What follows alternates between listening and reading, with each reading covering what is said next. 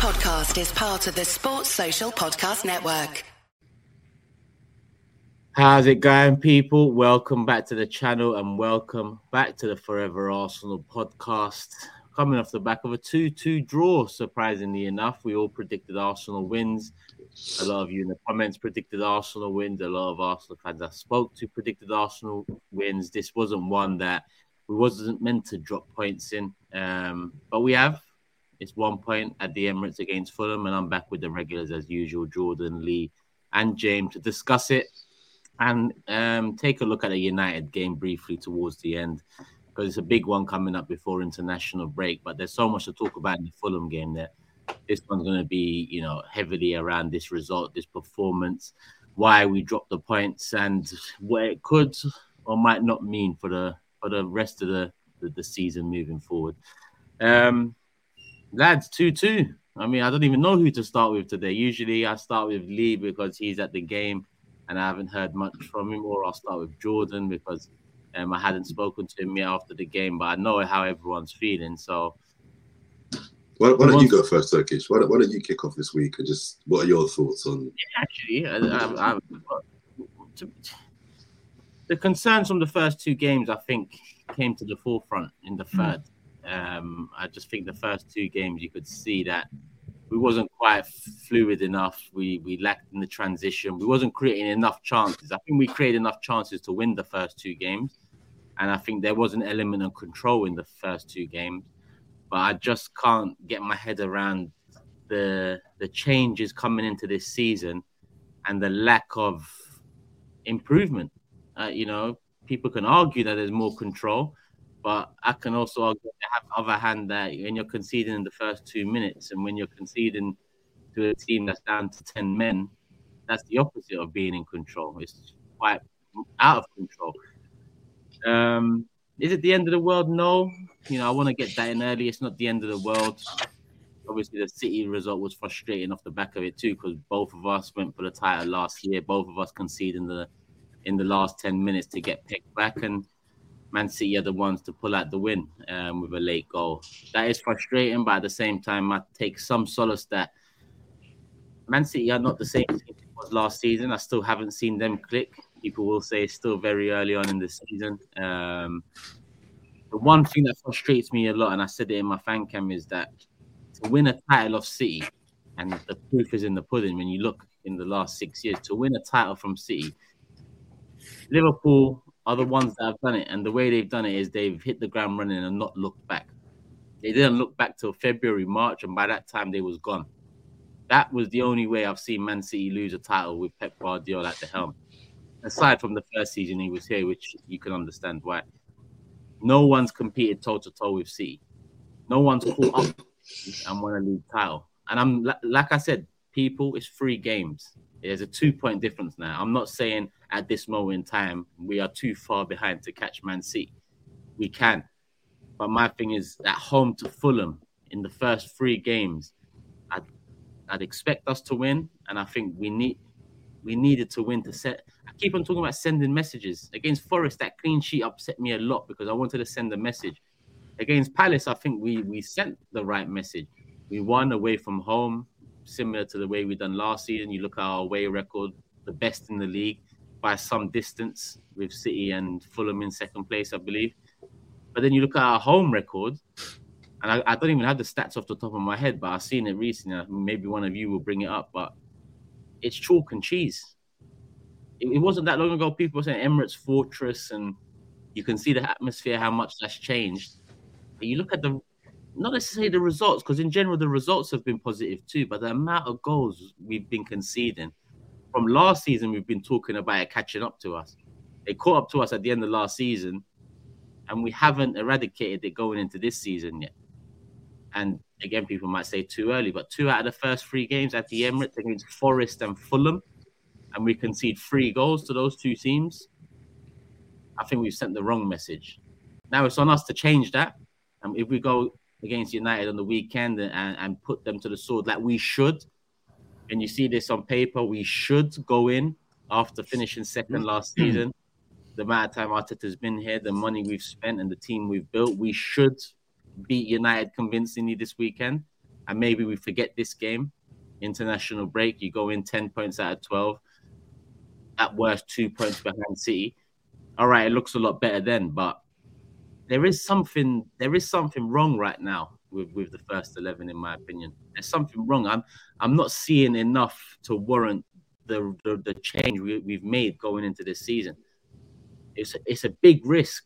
But I guess, my first question is it tactical flexibility or is it managerial inexperience at the top level? Because as much as we've all praised Arteta last season to get us where he got us to and nearly over the line, maybe I'm old school, but changing too much from what I knew and saw last season just doesn't feel like the right thing or the right direction to be headed down. James, I see you nodding, so I'm going to bring you into the conversation now. But usually I don't start. Usually I just host and I kick off with something. But Jordan passed me the reins, and that's my thoughts. So,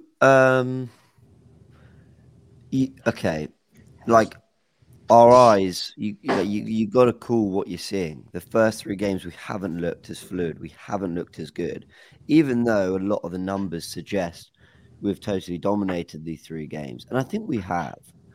But we don't look as fluid. Do I think we created enough chances to beat Fulham whilst also limiting them to the chances they needed to get something? Yeah, I still think we did, even though we didn't look our best. The one thing I have to say, though, everyone, and I saw a lot of the frustration towards Arteta, and I talked about it on Full Time as well. And I think that's absolutely right. Like, I think there is a frustration because the Emirates crowd, I think, was a bit disgruntled and a bit kind of tense and frustrated because, again, we were seeing Havertz start. We didn't really understand why he was meriting it. Again, Arsenal weren't really looking their fluid best. But I'll tell you what the biggest thing is. We just concede the worst goals ever all the time. And it doesn't. I'm not saying the tactical stuff doesn't matter. It does. It's coming from the guy who does tactical insight. Of course it matters. Because I think if we get that side right, we're able to turn that game around better and probably win it 3-1, 4-1, maybe, respond with some earlier goals in the first half or whatever. But once again, it's taken absolutely nothing for a team to score at home against us. And it is so beyond frustrating. Nottingham Forest just ran the length of the pitch and scored. Fulham, Saka passes back to no one, blind pass. Ramsdale's tripping up over himself as Pereira scuffs it into the corner. I watched it back, Turkish. I said on Full Time that I thought he meant it. I don't think he meant it. I think he tried to lob him. He just got it wrong. And then when we're a man up, we still managed to not pick up anyone on a corner and they sweep it home. We did the hard bit. We turned it around. Whatever Arteta got wrong tactically in the game, which I think he did, I think he actually made amends for it by making the right subs, doing them early, recognizing his error because he made a sub at half time. That is an admission of making an error and turning it around. And weirdly, I think that 25-minute period from like when Zinchenko came on up until when Fulham scored was probably the best 25 minutes of football we've played all season. And yet we threw it away. Did we do enough to win that game? Yeah, I think we did. We did more than enough. But these guys need to stop throwing the ball in the back of their own net. They need to stop. How often do City make these mistakes?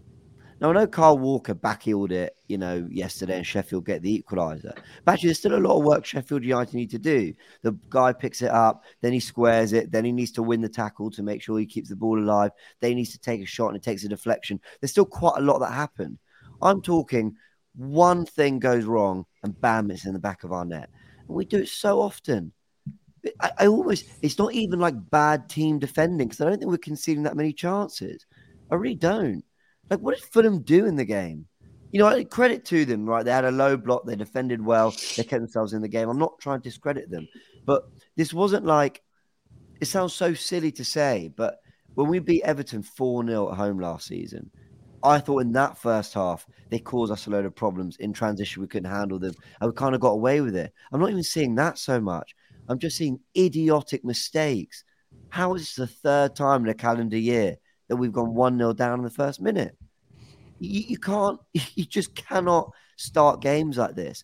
It's so poor. So, yeah, there absolutely are questions tactically about Mikel Arteta and the way he set us up. Is he accommodating for Havertz? Why is he trying to flip things so much? You know, Partey at right back inverting isn't the same as Zinchenko at left back inverting. It's just not the same. So, yeah, all these questions are there. But, I mean, for God's sake, we stop making these really stupid basic errors. Until we do that, like, we can talk about the other things, but ultimately, the mistakes Arteta made don't matter. If Saka, maybe Rice on the corner, whoever's meant to pick up the man, Ramsdale, if they don't make these individual errors, we win that game comfortably. Yeah. Before I move on, you concerned about the tactics, or do you think it's the normal evolution or the expected evolution? No, look, he deserves criticism, Arteta. And I understand that he's trying to do something different, because next thing you know, maybe the team look a bit predictable and everyone knows what it's going to be. And I get we need to have a different element to our play. I understand that. But I haven't watched Arsenal in these 3 games and thought we look poor. I don't think we look rubbish. I don't think we look terrible. I think we're lacking a little bit of sharpness and cutting edge in the final third. We don't look quite like we did last year. But do I think we're conceding a whole heap of chances and looking a complete mess at the back? I don't think that either. I just think we make so many basic errors, and it's so frustrating. But the Forest game should have been a 3-0 win. Do you all agree that was worthy of a 3-0 win with the Rice chance as well? That should have been a 3-0 win. Palace, all right, the red card kind of skews that, but I thought we looked comfortable in that game. And then we did the hard work. We turned it around, 2-1 up against 10 men. Get a third, job done. This could have easily been, for our performances, 3-0, 2-0, 3-1. And then we're all pretty happy, even though we haven't looked our best. We're going, yeah, but fair enough. And I know that you can't do this whataboutery and what ifs and all that, but it's just the fine margins in football. And when you make errors like that, you're going to get punished. And it's not all about that. Arteta deserves blame, yes, but the errors are criminal, people. No, they are. And that tends to be a running theme because, you know, go on, Lee. Before you come in, Lee. I've got to pull up people here, like, you know, what James just turned around and said. Oh, I can see what they're doing. He's got to try and change it a little bit. Change what? We've had one decent season in 4 or 5.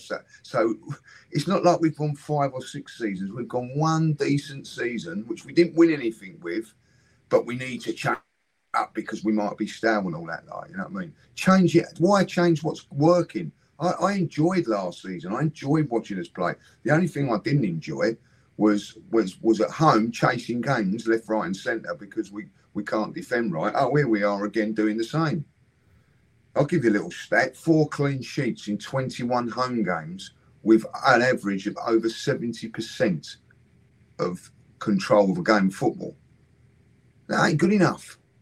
See, but I'll tell you what we do: we change and put Partey in midfield out of the back. Who, by the way, I'm going to say this now. 3 midfield players were spoken about as the best holding midfield players last season. We had arguments about it. Casemiro, right? Yeah. Rodri and Partey. There weren't a mention of Declan Rice.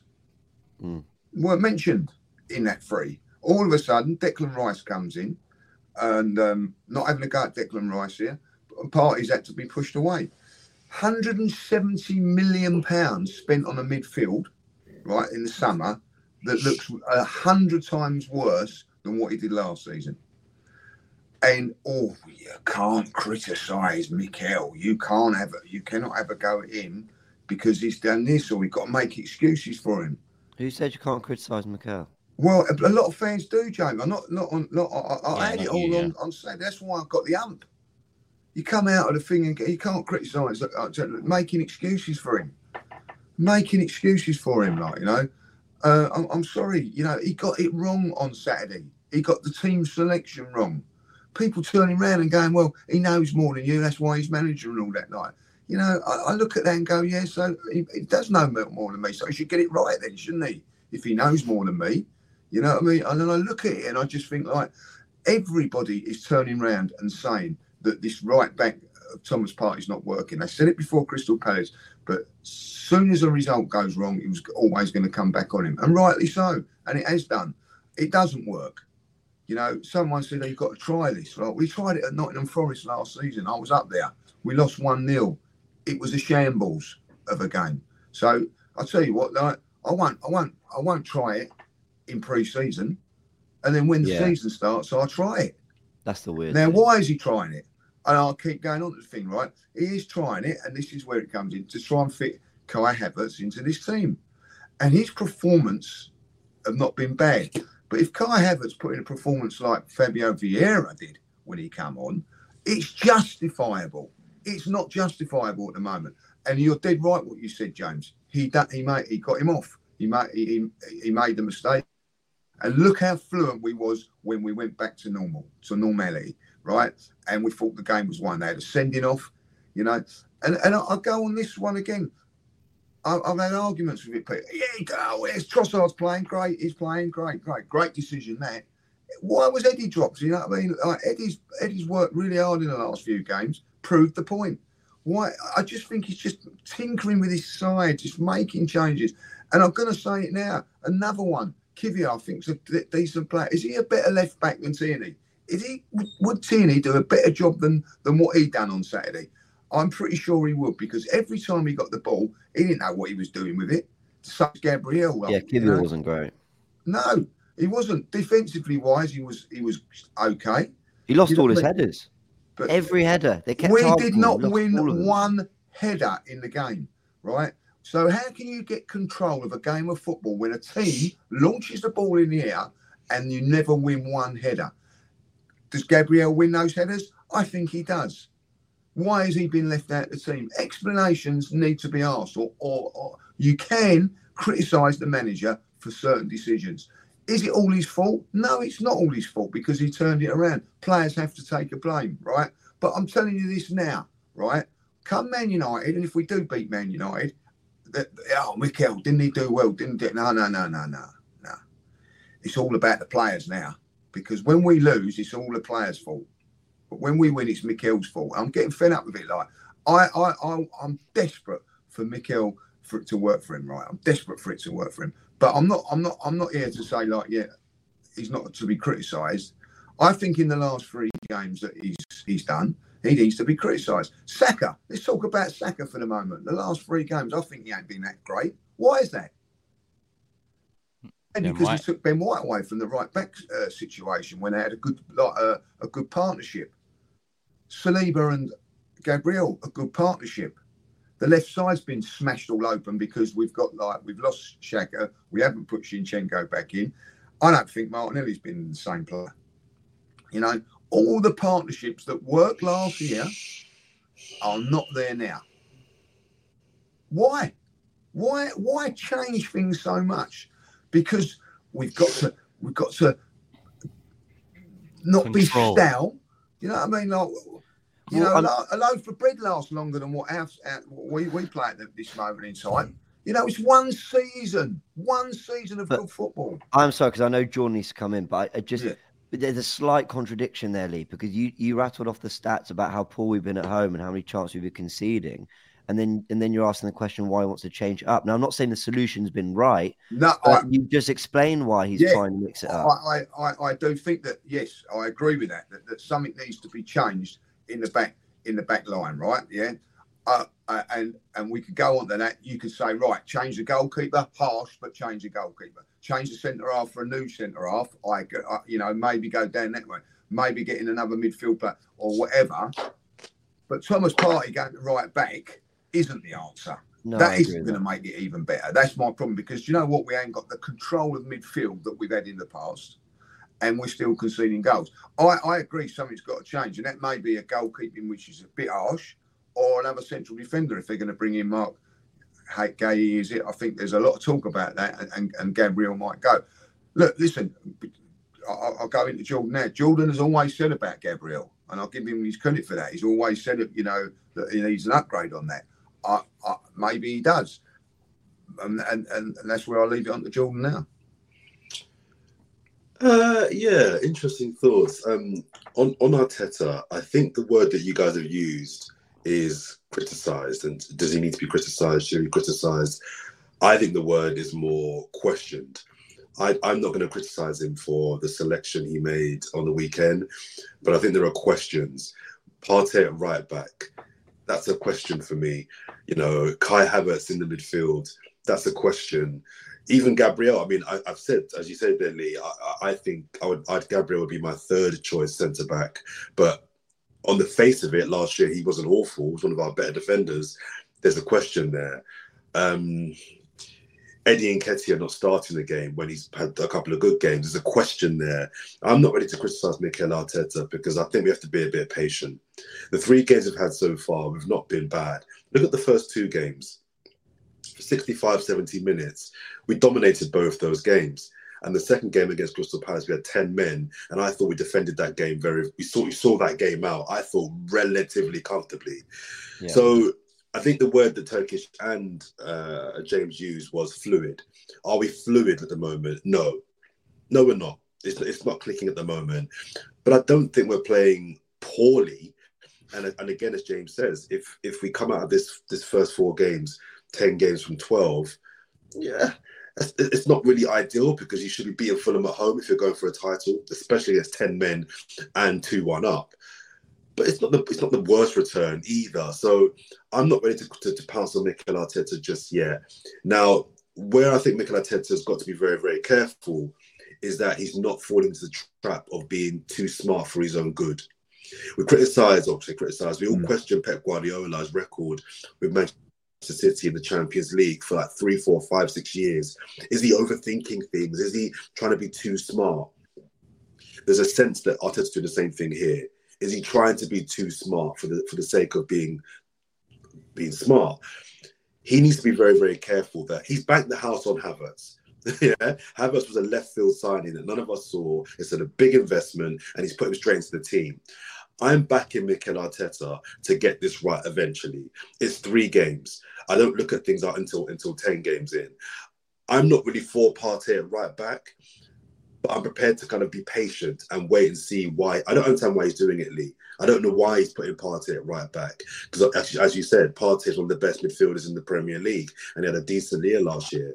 But I'm not prepared to jump on him just yet because I'm trusting that he's got a plan. And without kind of going to trust the process, that's my new one, is I'm trusting the plan. And I'm believing that he's got a plan because he will know, Mikel Arteta will know that what he's doing could end up costing him his job. Let's be very, very clear. Bringing in Raya and unsettling potentially your number 1 goalkeeper is a risk. Playing your best central holding midfielder at right back is a risk. Throwing in a £65 million player who's had 3 poor years at Chelsea is a risk. These are all things that could come back to bite him badly. If we're not in the title race this season, he won't be fired, but he'll be under mad pressure. So my thinking is, if he's doing all these things, he must be doing it for a reason. He's not stupid. He's not dumb. So if he's doing these things, he must see things that we can't. So I'm not prepared to jump on him just yet. Not yet. I'm going to give him a little bit more time to try and see and work out why he's doing what he's doing. On the issue of goals conceded, what's the difference between me and Arsenal, Turkish, right now? What's the difference? Between you and Arsenal? I didn't expect this question Monday morning, 8 a.m. What's the difference? I ain't done my homework. What's the difference between you and Arsenal? Where do I start? I'll give you the answer. My sheets are clean. This morning, my sheets are very, very clean. I don't know about that, Jordan. It's been bank holiday weekend. What's going on? I won't go into my love life. Mrs. away, is she? It's a fair point. It's a fair point. My point being, I'm a clean sheet freak, especially at home. And this issue of conceding goals, and they're cheap goals. James said these are cheap goals. This has to stop. 3 times this calendar year, we've letting goals in the first minute. It sends me, oh my God, my head's going to explode. The slight difference I would offer between the 2 goals last season and the goal on Saturday was that this was just an out-and-out individual error. Saka has made a shocking pass that's put us under pressure. The other 2 goals were the team wasn't ready. The other 2 goals were, I think, worse in a way because the whole team wasn't ready and we conceded after a minute. This one was just Saka having an absolute howler. So I'm a little bit more forgiving on this one in a weird way because it wasn't a team thing. So and also my final point would be that I'm a little bit adverse to link the performance with Mikel Arteta because if Saka doesn't make that mistake, we don't go 1-0 down. Fulham aren't very, very good. I'd like to believe that we go 1-0 up, maybe 2-0 up at half time. We're in control. So there's individual errors there that I don't think you could put on Mikel Arteta. But just to round up, I'm not alleviating Mikel Arteta of being questioned, but I'm getting all these videos sent to me of fan cams over the weekend of everyone blasting Mikel Arteta. I think Lee, you were really hard on him as well. I'm not quite ready to lose my head on Mikel Arteta just yet, but he's got to make this plan work and work quite soon because we are in the Manchester Cityfication of the Premier League, which is basically they make you be perfect. And the more points you drop, draws are like defeats, right? Draws are like defeats now. Do you know what I mean? So the fan base are losing their head because a draw is like a loss now. We can't afford too many of them. So I get why the fan base are concerned. I'm not there yet. I'm not there yet. Do you know, Jordan, I never, I criticise Mikel on Saturday, but I'm not. That's all. It is criticism. What I get is like, and these are the questions that get thrown at. I criticise. Say if you criticise Arteta, people like in group chats say, "Well, who do you want then?" And it's not about who you want as the next manager. You're just saying the manager's not doing well. Who's better than Mikel then? You know what I mean? I'm banging my head against the wall with some of these people. Like, you know what I mean? That's what the frustration for me gets in there. I'll throw something else at you guys, you know what I mean, that's not there this season that was there last season. And that's the coach, Steve Brown. Not there.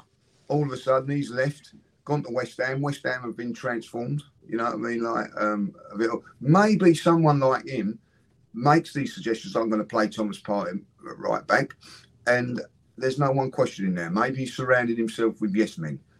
I mean, like, that's a great idea, Mikel. I'll go with that. Instead of someone going, hold on, Mikel, it didn't work at Forest. It's not really working now. We need to change this. I don't know, but some people do surround themselves with yes men, and sometimes you need to be questioned and not say mate, that do you think this is the right? Or you're going down the right way here? Blah blah blah blah blah. But Lee, is the problem though? Thomas Partey is playing at right back, or is the problem Thomas Partey is not in midfield? Because Thomas Partey at right back, he's not been bad at right back. One of it, and I haven't been able to watch the game back, but what I'm just going on the eye here. People turn around, well, we didn't play right back, did he? He was playing right back most of that game. What I see of it, because the way we was forced to do it or whatever, he went into midfield a couple of times. And even with the Saka goal, you have to say, if you've got a proper right back there, Saka's pass could go to the right back. He hasn't got that right back option. I'm not sticking up for him because it's a mistake, but the fact is that he was shut down. There wasn't the right back to just knock it to or pop it off to. There wasn't one there because Thomas Partey at that moment in time had gone inside, and it cost us. And the other thing is, maybe he's using Thomas Partey, and I've tried to make excuses for Arteta as I always will, and try to stick up for him as well. It's because we haven't got Zinchenko in the team. Maybe that's why. Now he's fit, and look how much better he plays it than for that 20 minutes done. Maybe that's why he's going it. But sometimes if you haven't got players playing, you have to find a different way of doing it. Don't try and. There is a saying in it, if it's working, don't what's it? If it's not broke, don't fix it. Yeah, if it's not broke, don't fix it. Like, you know what I mean, and fix it, or whatever the saying is. Like, you know what I mean, it's early in the morning, but and I do tend to agree with that a little bit. Like, I was really, Robbie come up with a point, and he's going to me, trying to be clever, like, you know what I mean, saying, well, he tried. Ben White at right back, you know what I mean? He fell into that a little bit because there was a couple of injuries and whatever, and somewhere I think he felt, well, I've got to get Saliba into the side now because he's that good. I've got to try and get Ben White somewhere else because I've spent 50 million on it. It worked, You know what I mean? Sometimes you can be lucky as a manager as well. You go and stumble on things. You stumble on things, and and I'll tell you what, you made a great point about Mikel. And this is what I do when I criticise or whatever. I have to say, I give him praise for it at half time. When he does come in, like the Trossard thing wasn't working, bosh, off he comes. He made a change. Listen, I'm going to tell you now, when Fabio Vieira's number come up, the people behind me and all that were moaning, oh, what's he doing on that? It was a masterstroke. Come on, you have to say that was fantastic bit of managing ball, whatever, because he's seen something there that nobody else in the crowd would have gone with, you know. And I'm with you on this Turkish. I know it's only early, but when that penalty was going in Saka, I said, this is our title here. If he scores this, that's our pressure. I think that those 2 points are massive. Yeah, massive to us. I'm not sure. I thought the title was on the line at that Saka pen. I do think, you know, because of what Manchester City are, I don't think you can afford to drop too many points at home. I really do. I know that's a harsh thing to say, 3 games gone, but you know, are Arsenal going to win the title? I don't think they're going to get to the title. If they carry on playing like they are, with the way it is at the moment, won't get top 4. There's better teams playing us at the moment, but it's only 3 games. But yeah, I you know, listen, we was on a run of how many games last season, and I was going, well, we ain't going to win it. We ain't going to win it. Certainly, if we're dropping points against Fulham at home this early, we're definitely not going to win it. So I don't know. I just think that you're up against a machine. You can't afford to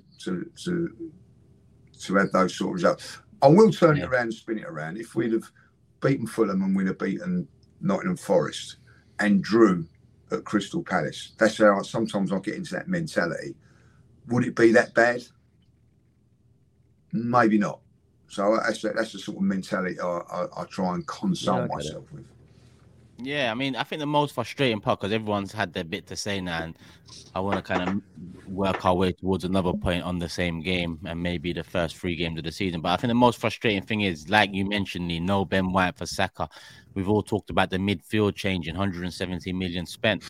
And then we talk about Martinelli's side, and he hasn't had Zinchenko or Xhaka, who he's been used to. So all forms of our transition have changed. And for me, the most frustrating thing is the amount of change that 1 or 2 tweaks have made to the overall side. And on my fan cam, it wasn't really tongue-in-cheek. I don't know what you call it, but I said I miss Xhaka. And then you get a lot of people in the comments, you get a lot of people on social media taking it literally. They literally think that I want Xhaka back starting week in, week out for Arsenal. No. It's more a damning verdict of the upgrade we've brought in his place. And I've wanted an upgrade for Xhaka for years. But last season, he produced for us. In my opinion, the only season he produced for us. But boy, did he produce in one of our best seasons. But that's the point, Turkish. So that's the point. It took him 6 years to produce. So I'm not saying we have to wait 6 years for Havertz to produce for Arsenal. But I'm just making the point that... Well, that's...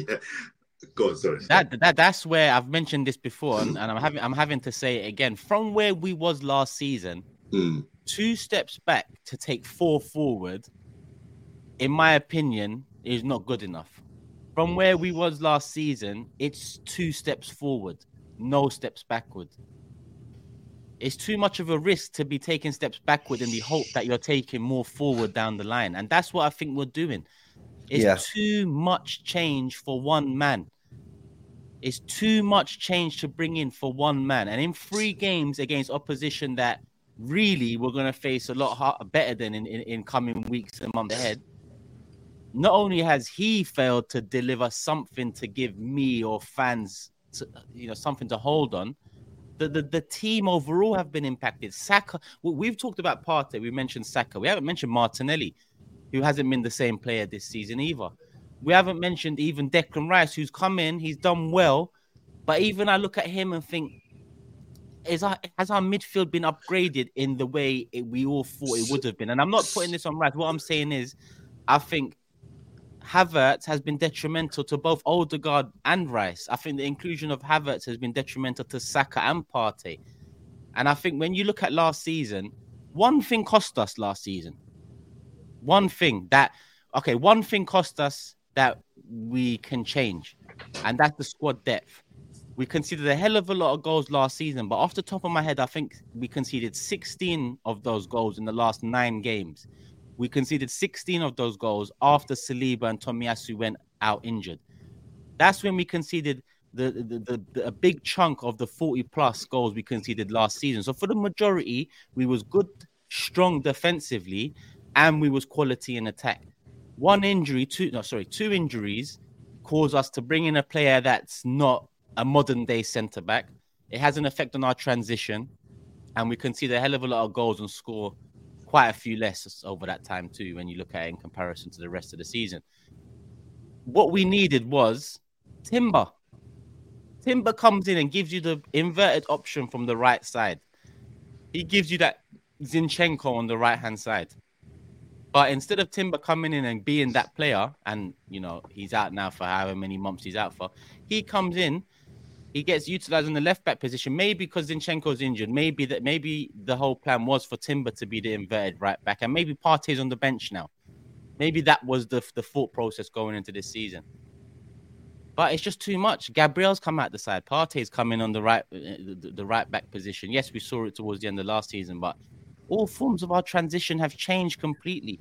Yeah. And that's the most frustrating thing for me. I don't recognize this team in comparison to last season yet. So I think you were at the game, Lee. So yeah, it was just us two. So something I try not to speak too much on the Emirates crowd because I don't go that often, and I always kind of I always think the bigger thing is on the pitch. But something interesting kind of happened with the crowd. I didn't think the crowd was bad. There was some criticism about whether the crowd was, you know, quiet or not, you know, whatever, doing whatever the crowd's job is to do, which I assume people are saying is to support. It felt a little disgruntled. It felt a little impatient as a crowd. The thing I'd say though is I think that is partly because there are everything we're saying here times that, you know, till you get to 60,000. Like, I think there are a lot of people in that ground who are just sort of like, why Havertz? I'm not sure about this. And why Partey right there? So there's almost like okay, let's see, but I'm a bit apprehensive. That's just the feeling I think. And so then you concede in the first minute again, and everyone's thinking, oh my, you know, again, you've done this. And so I think there's a little bit of I'm going to be honest, slightly justified impatience. Like, you've conceded in the first minute again, so you haven't learned from that. And now we're trying to understand why you're once again trying to accommodate for some players that aren't playing particularly well in certain positions. I think the thing that's frustrating for me, I'm going to defend the crowd a little bit here. I'm not going to say which player it was because everyone's going to think I'm having an attack on them. But there was a player or two, but there was one in particular that I saw doing a lot of like crowd lifting and let's go. And I kind of get it. But I actually thought the crowd were trying to get behind them. And yeah, maybe they need a little bit more. But I just thought, you know, the players weren't delivering. I thought the players were playing so poorly. It's like, yeah, you want a little bit more from the crowd, but you made a shocking error. And that's a couple of players. It's not just Saka. Saka was poor, but a couple of players had a big part to play in the error that led to that first goal, which was really disappointing. Now seeing Martinelli's end product really poor in that game. Ødegaard not just making really poor decisions. Had some nice moments, don't get me wrong, but nowhere near his best. Saka, I don't think was anywhere near his best. Trossard was non-existent. Havertz was beyond non-existent in that game. And I was just watching it kind of very frustrated, thinking, you know, yes, we can talk tactically and all that. And I think Arteta's tactical errors have caused these players to struggle. I agree the dynamic with Martinelli is not right. But there are just certain things that I think go beyond tactics. The players weren't at it for me. They didn't look at it. They were making so many errors. I think you're right, James, and I think that one of the reasons is that because there's been so many changes, the players don't really know, you know, were tuned into what was going on last season. Are we too kind? I'm going to say this now. Havertz, I don't think has been bad in the last 2 games. He hasn't been. He had a poor game, and as soon as he had a bad game, everybody was on him. And listen, he made it doesn't help when he misplaced a pass very early, and the crowd went all groaning and everything like that. That ain't great, you know what I mean?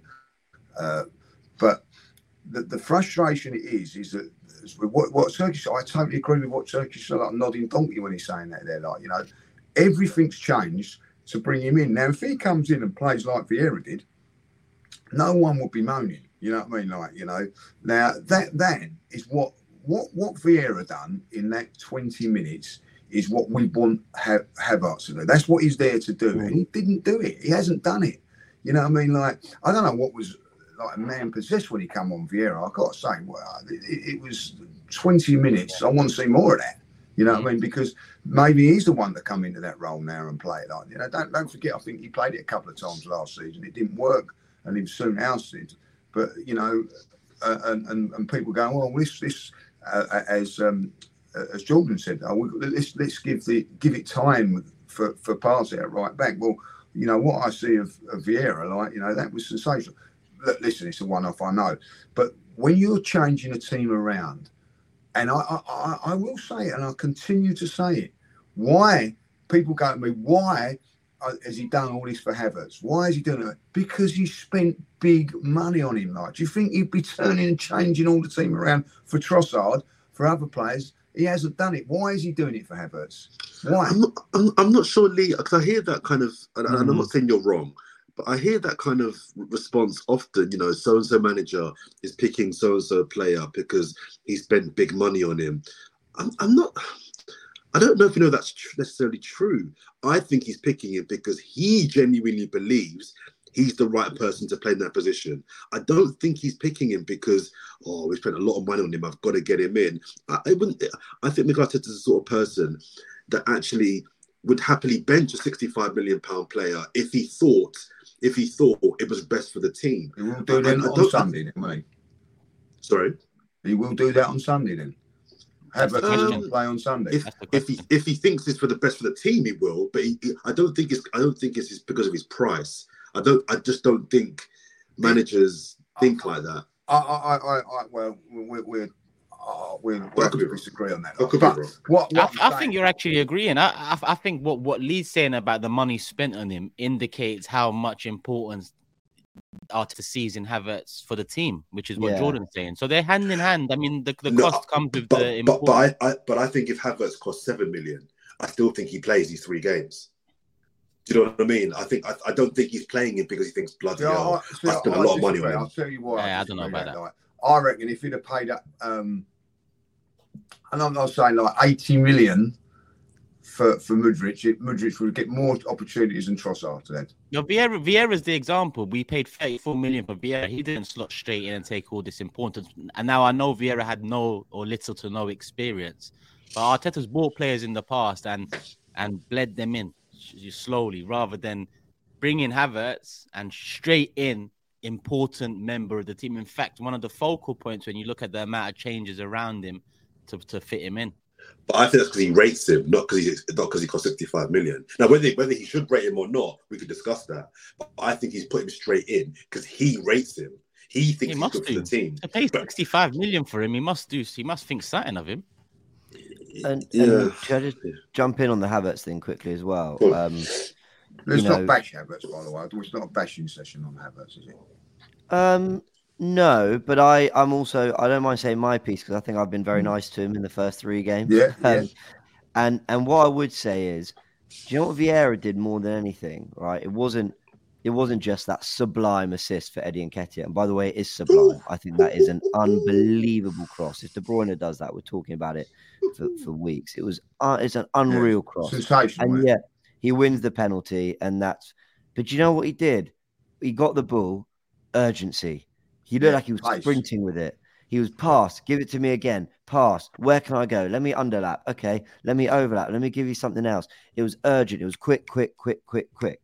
Now, the mental gymnastic in me wants to say, well, Havertz's style is actually about off the ball runs and actually picking up positions and getting into the box. Apparently only Haaland got into the box more than him in the whole of last season. So maybe there's something in that. But I kind of don't care Do you know what I mean? Like, I kind of don't care when I see Vieira come on and say, give me the ball. Let me turn past two players. Let me dart in these little spaces. Let me attempt bicycle kicks in the 95th minute to win us the game. Let me put it on a plate for Eddie Nketiah from impossible angles. Now, I'm not expecting Havertz to pull out De Bruyne-esque passes.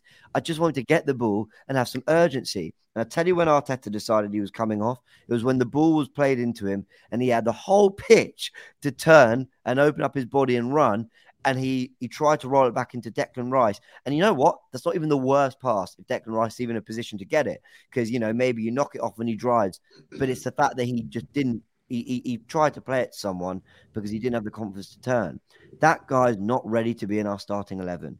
And that, okay, it's not necessarily his fault. Remember what everyone's saying about Fabio Vieira? And actually, I think largely we all defended Fabio Vieira. A lot of people were saying things.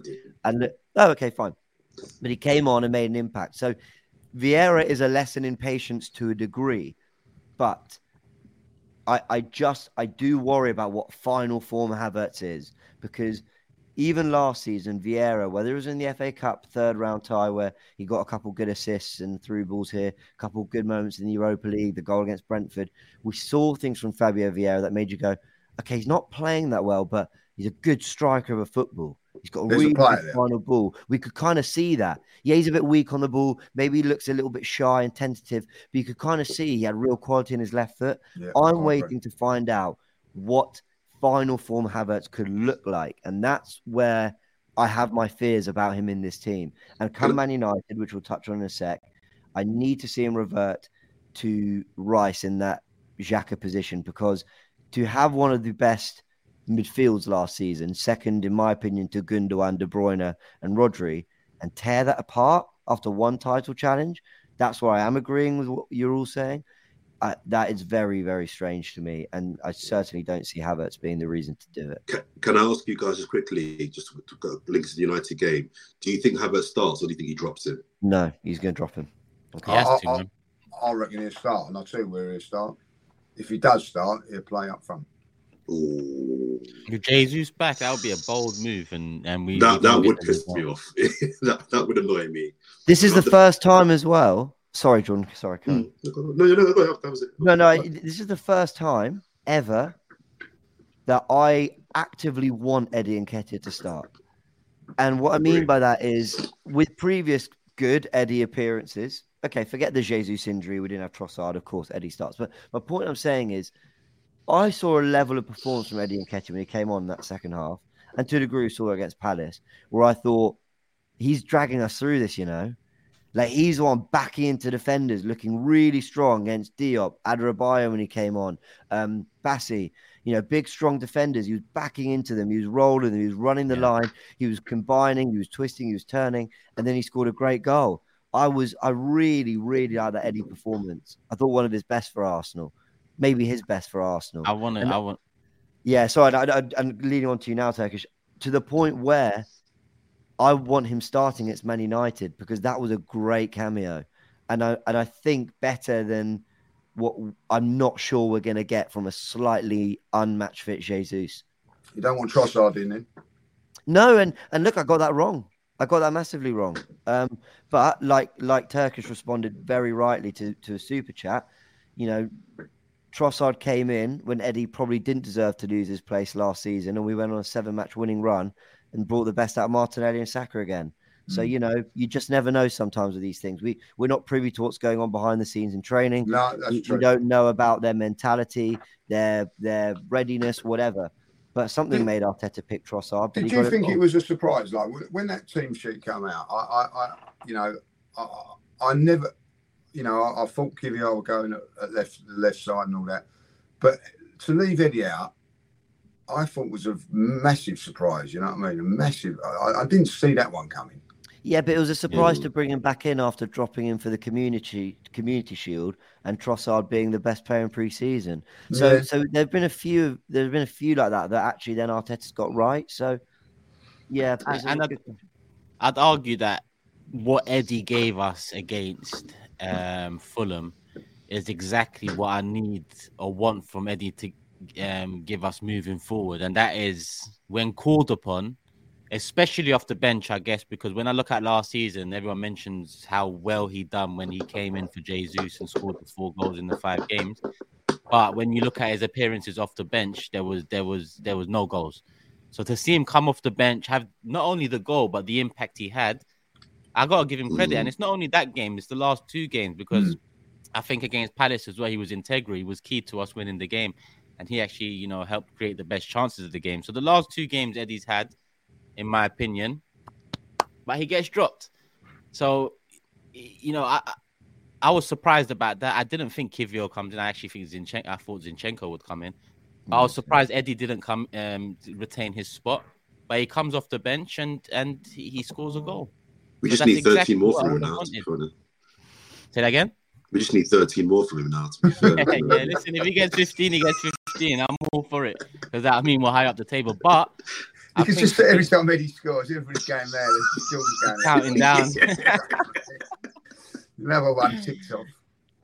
But I do think Jesus should start against United, because Jesus is the starting striker for us. I think he causes the most problems. So as much as Eddie has done well the last 2, what he done off the bench last game is what I want him to do moving forward. Be that wild card if necessary off the bench. The only reason why, I'm kind of a James in that I think Eddie's earned the right to start in that game. The only reason I would argue for Jesus is because if you remember the game, funny enough, against Fulham last year, Jesus' return, he looked super sharp in that return game where I thought he would look quite groggy and a bit. It was his first game back. And he was uber. He didn't score, I don't think, but he was super sharp at Craven Cottage. So if he can come back and be that sharp that quickly again, there's an argument that he won't be rusty for the game on the weekend. But I'm leaning toward. I think Eddie's earned his chance. I think we've got to get behind Eddie. Jesus will miss a lot of games this year for me. I think we've got to get behind Eddie. Can we go around and maybe have a quick fire round in regards to the Man United lineup? I just want yeses, nos, or one-word answers. Havertz to start the game against United. Jordan.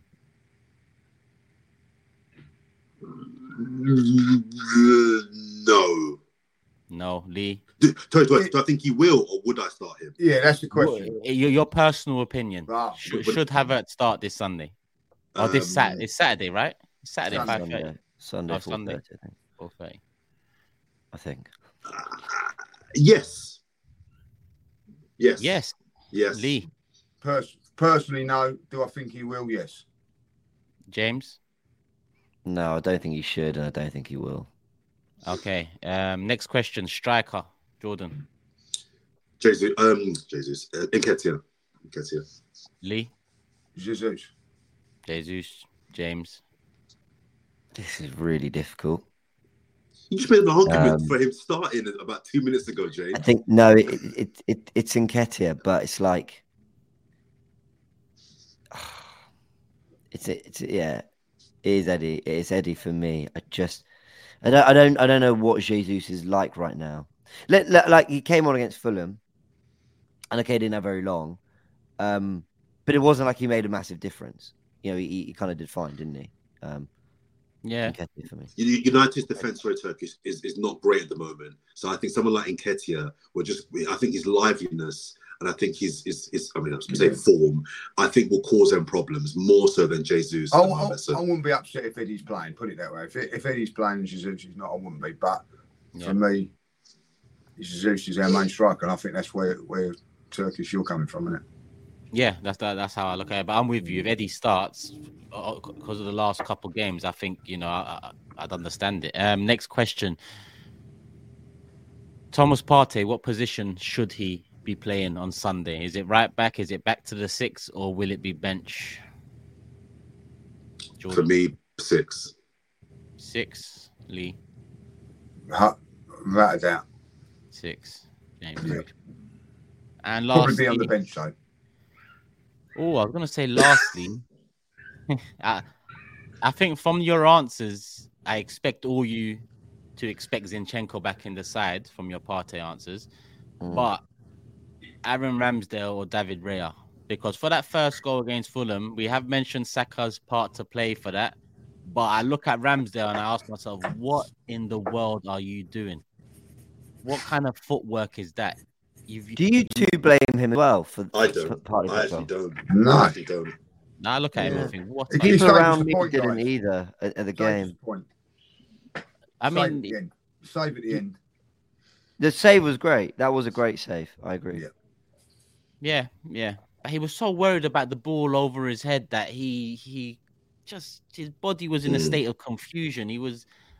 I haven't seen Alisson like that. I haven't seen Edison like that. I haven't seen top level keepers look so confused or look so like a fish out of water in a moment. Like, I mean, James said it in the last 9 games or this calendar year. It's actually the last 9 games at the Emirates. We've conceded in the first 90 seconds 3 times. 2 of those times center around Ramsdale. I think Saka's at fault for this one because of the loose pass and the fact that, you know, in the first 90 seconds you're giving them a 2-on-1, and it was a 2-on-1. But Ramsdale, firstly, he goes to the ball, then he runs away from it, thinking it's going to go over his head. It goes near post. His body's all over the gaff. Like, it's just crazy. Like, bro, it's like, if you don't rewatch his. I will rewatch it because he's been blamed for that, and he's also been blamed for the corner as well. What I've been hearing. Corner's harsh. Wow. So, Cannot blame for the corner. Yeah, for me. Zinchenko, poor ball, but you can't blame him. The corner's horrendous because Palhinha is able to swing a leg at it. Yeah, You know, with it's an no awful one goal. around him. Awful goal. I'm with Turkish. I think Ramsdale. You know how he like- fell? You know when Messi turned Jerome Boateng in the champion? That's how he fell. His body was twisted like a pretzel, and he just, the guy just there. And I'm thinking 90 seconds in. I've got a bit of sympathy for him. I've got a bit. His footwork wasn't great, but that's all on Saka for me. I'm sorry. So what are you going for? You two are going to go for Raya then? No. No. Big move for Man United, I think. But last legs, I mean, last chance saloon now. One more error, even if it doesn't lead to a goal, we could see Raya come in. We have looked shambolic from set pieces in terms of defending them, in my opinion. I keep Ramsdale, Gabriel back in that team, Rice and Partey in midfield. Get your big men, start defending set pieces properly, please. We conceded a set piece to United last season as well. And go with some familiarity and players who know and understand each other. So Ramsdale keeps his place. I do, though, agree with Turkish. I think he looks really, really clumsy and rubbish on that goal. I just think even at that point, Pereira actually still has quite a lot of work to do. He takes it early, trying to lob him. He scuffs it. And Ramsdale just looks like he's ice skating for the first time, trying to sort of figure it just... And like maybe the fact he scuffs it is almost what throws him off. Like, if Pereira connects with it right, Ramsdale will probably deal with it. But he was like, the goal's going in this way and he's twisting the other way. And then it wasn't great. And it is mostly on Saka. It is. And I take Lee's point as well, that the players were kind of out of position as well. So that's the fact that there was even that space vacated is weird. But I don't think it's great from Ramsdale. But he saved us. It could have been a defeat, and he actually saved us a point, weirdly. This is one for the comment section as well. A few quick fire questions there regarding the Man United game this coming weekend. Give us your thoughts as well. Jesus or Eddie, does Havertz retain his spot? Does Vieira potentially come in after his cameo? Because we've talked about Eddie's and how that could impact him potentially starting the game. Does Vieira deserve his chance now? Zinni back in, Partey right back 6. Will he be on the bench? Ramsdale, last chance saloon, or is it time for Raya? Comments, people, let us know right below and hit the like button. Are we on 1,000 likes yet? Hopefully we are, because we are 58.5 minutes in, and it's time to move on to predictions. And as always, let me bring up the table. My favorite part of the show. Let me bring up the table right here. Here it is. No change, no points. Everyone went with an Arsenal win. No one went. Did you go for a clean sheet as well, Jordan? I did, yeah. I did. So we all went for a clean sheet as well. That just shows how poor that was. 2 goals conceded. Yeah, 100%. People that are listening on audio platforms, it is still Turkish at the top, 5 points. Jordan in second, 4 points. James and Lee tied with 2 points apiece. No correct scores. Now, before we make predictions, I just want to ask you 3 gentlemen, wise gentleman. You know, I hold you to the highest regard. When we done the predictions for game week 1 and the fixtures, and I got Brentford Tottenham right, is that a correct score? Is that 3 points? What did you predict? I'm thinking it should be that, but I didn't put the 1 there for me yet. What did you predict? Oh, yeah. No, it's not a correct score, is it? No, it is, because you got the home and away right. Yeah. You got home and away. So would you have got a point if it was Tottenham Brentford the other way around? Yeah. Then it's a correct score. James is correct score. Lee? I don't just remember that, when I ended the season. Yeah, like, I see what you're saying. So if you'd have said it was Tottenham Brentford, it was that way around. You'd have got 1 point instead of 3. So you actually did correct the actual outcome of it precisely. Yeah, why don't you give yourself 2? Yeah, I don't mind. Jordan, 2. Hang on. I'll be saying because you got the fixture correct. Should you get a point for it? No, not a point. Look, the correct score column. Look at the correct score column. It's usually like this, but it should be like this, really. Yeah, it should be. Yeah. I agree. I don't know about that. Don't matter what he agrees. Don't matter what Jordan thinks now. You're right. Doesn't matter. You're right. Not being generous there, but cool. Whatever. They are. I thought that was easier than I expected. We don't have to be so I'm fair. I'm James. Fair. I actually feel bad now. I'm willing giving you that point. I'm willing. I'm willing to be flexible on the rules. I could have said technically that's not a score, but I understand the moral of the game and what we're trying to achieve, and I look at the bigger picture, and I'm willing to give you that. Just saying. Thank you. Court of Arbitration of Sports. Head James Bayliss there. Predictions: Man United, Emirates Stadium, off the back of a 2-2 draw against Fulham and 3 goals conceded at the Emirates. 4 clean sheets in 21, I think it was that Lee said. 3-1 Arsenal. Oh, that's what I was going for. 3-1 Arsenal. That's what I'm going for, people. Jordan, you're up next. I'm going 4-1. 4-1. 4-1 Arsenal. I thought I was bold. 3-1, 4-1. James. I'm toying between 2 very, very weird scores. I'm going to go 4-2. I think both teams have just been a bit... I could see this just being such a messy, chaotic match.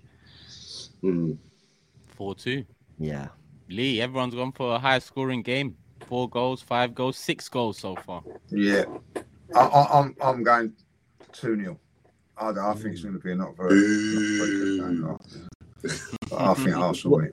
Well, I think there's every chance Arteta goes, guys, you'll get your chances. You'll get a goal. You scored in every game. Just my word, please keep it tight. Yeah. They've got to keep a clean sheet at home sooner or later. They've got to. Yeah, and this would be a big one right before international break against Man United. 10 points out of 12 international break. Things don't, look too bad then. But hopefully we do it. All right, that's the predictions, people. Just to round it up, I've gone for 3-1. Jordan's gone for 4-1. James has gone for 4-2. And Lee has gone for 2-0. As always, let us know your predictions in the comments section below. Let me get the table off the screen. And let's end with comments of the day if everyone has them ready. I've got a lovely one if you don't mind me starting with that. No, go ahead.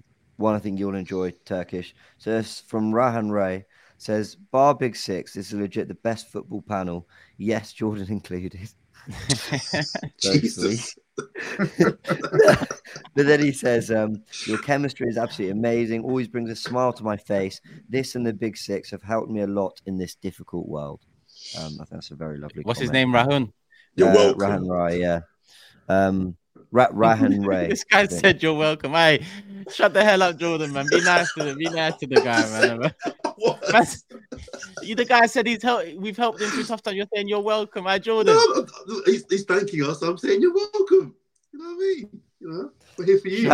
We might need you sooner than we think, mate, because this guy's lost it. Try to be nice. You know, a lot of people have said to me that kind of these kind of football communities online helped them a lot during the pandemic. And so anyone who kind of does ever need to reach out, do reach out. You know, I think I speak for all of us when I say our DMs are open on Instagram or whatever, or at us on Twitter or X, whatever it's called.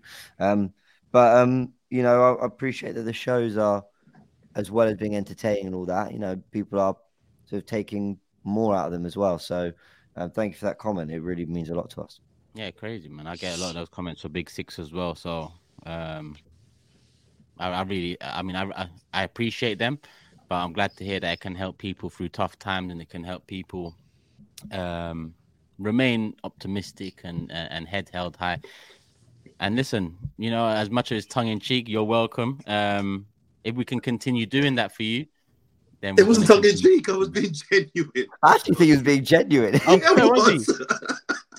Yeah, but I don't know. When someone says like you've helped me through tough times and that, you don't just say you're welcome. You give some more emotion to it. The guy said you're welcome. He hasn't got emotion. You made him a cup of coffee or something. He's a robot. He works for Channel 4. They're robots there, like. Okay. I can't win. What is going on? Imagine I stop someone on the street and be like, listen, I can't lie, that podcast you do, it gets me through some of the toughest moments I've ever had to go through in life. And then the person turns around and says, you're welcome, mate. No. But hang on, finish that sentence. The end of that sentence is, thank you. So then you respond by saying, you're welcome. Yeah, but give it. Cool. Cool. It's the Channel 4 and YouTube divide here, people. It works. Oh, jeez. Listen, I haven't got a comment, but I wanted to say happy birthday to Lee while I'm being nice. You ruined my introduction to the happy. Now you seem like the nice guy. All right, let's do the happy birthdays now. Lee. Sorry. How old are you? I've got one like from Anthony Griffin. I am an Arsenal fan since 1962, and the Invincible. Please respect Lee Judge's age and wisdom. Being on Holloway Road near Highbury Stadium. Currently live in Barbados, West Indies. Forever Arsenal. I like it. Come on. Living nice as well, Barbados. I could be. Listen. Yeah, I've got weather over here. You're welcome. No, I do have to say happy birthday, Lee. Thank you very much. Thank you very much. Yeah, it's always fun doing the show. It's always good listening to someone who's watched years and years and years and years and years and years of Arsenal. And you know, you're brilliant, mate. Thank you very much. I'll take that off of you, you little whippersnapper. Whippersnapper. Listen, Ali, happy birthday though, because you know we've got you up. I say we, really. No, I know you do. I know it's actually more my fault. I think it's changed today, like I won't be up early on my birthday. But listen, it means my birthday will be longer now, won't it? Like, so that's how I look at it. And you start your birthday looking at these faces in the morning. Do you know what? I wouldn't have it anyway. Like to celebrate my birthday with you guys today means a lot to me. Like. You're welcome. You're welcome now. You're welcome. You're welcome, Lee. You're welcome. Come on, get with the program, guys, please. We're gonna end with my one. My comment of the day comes from Laurent, and his one says, "Question: what was Turkish's reaction to Matt Turner leaving and David Raya signing?" Wow. Answer. Glove. For the glove, people. I like that. Very good. Very good. I like that one. That's clever. Big up Lauren. Big up Rahun. Big up everyone that sent in their comments. Big up everyone that hit the like button. That was a nice way to end it. After what was a stressful show, to say the least. I think one of those ones. But we move. People, hope you're enjoying your bank holiday weekend. If you're here in the UK, if you're abroad, Barbados, for example, hope you're enjoying. Good morning, good afternoon, good evening, whatever time it is, wherever you're watching from. This has been the Forever Arsenal podcast. We will be back next Monday after the United game to review that one. You've heard all of our predictions. Give us yours and hit the like button on the way out, people. Let's make sure we get over 1,000. Love for the love. We'll see you again soon. Peace. Sports Social Podcast Network.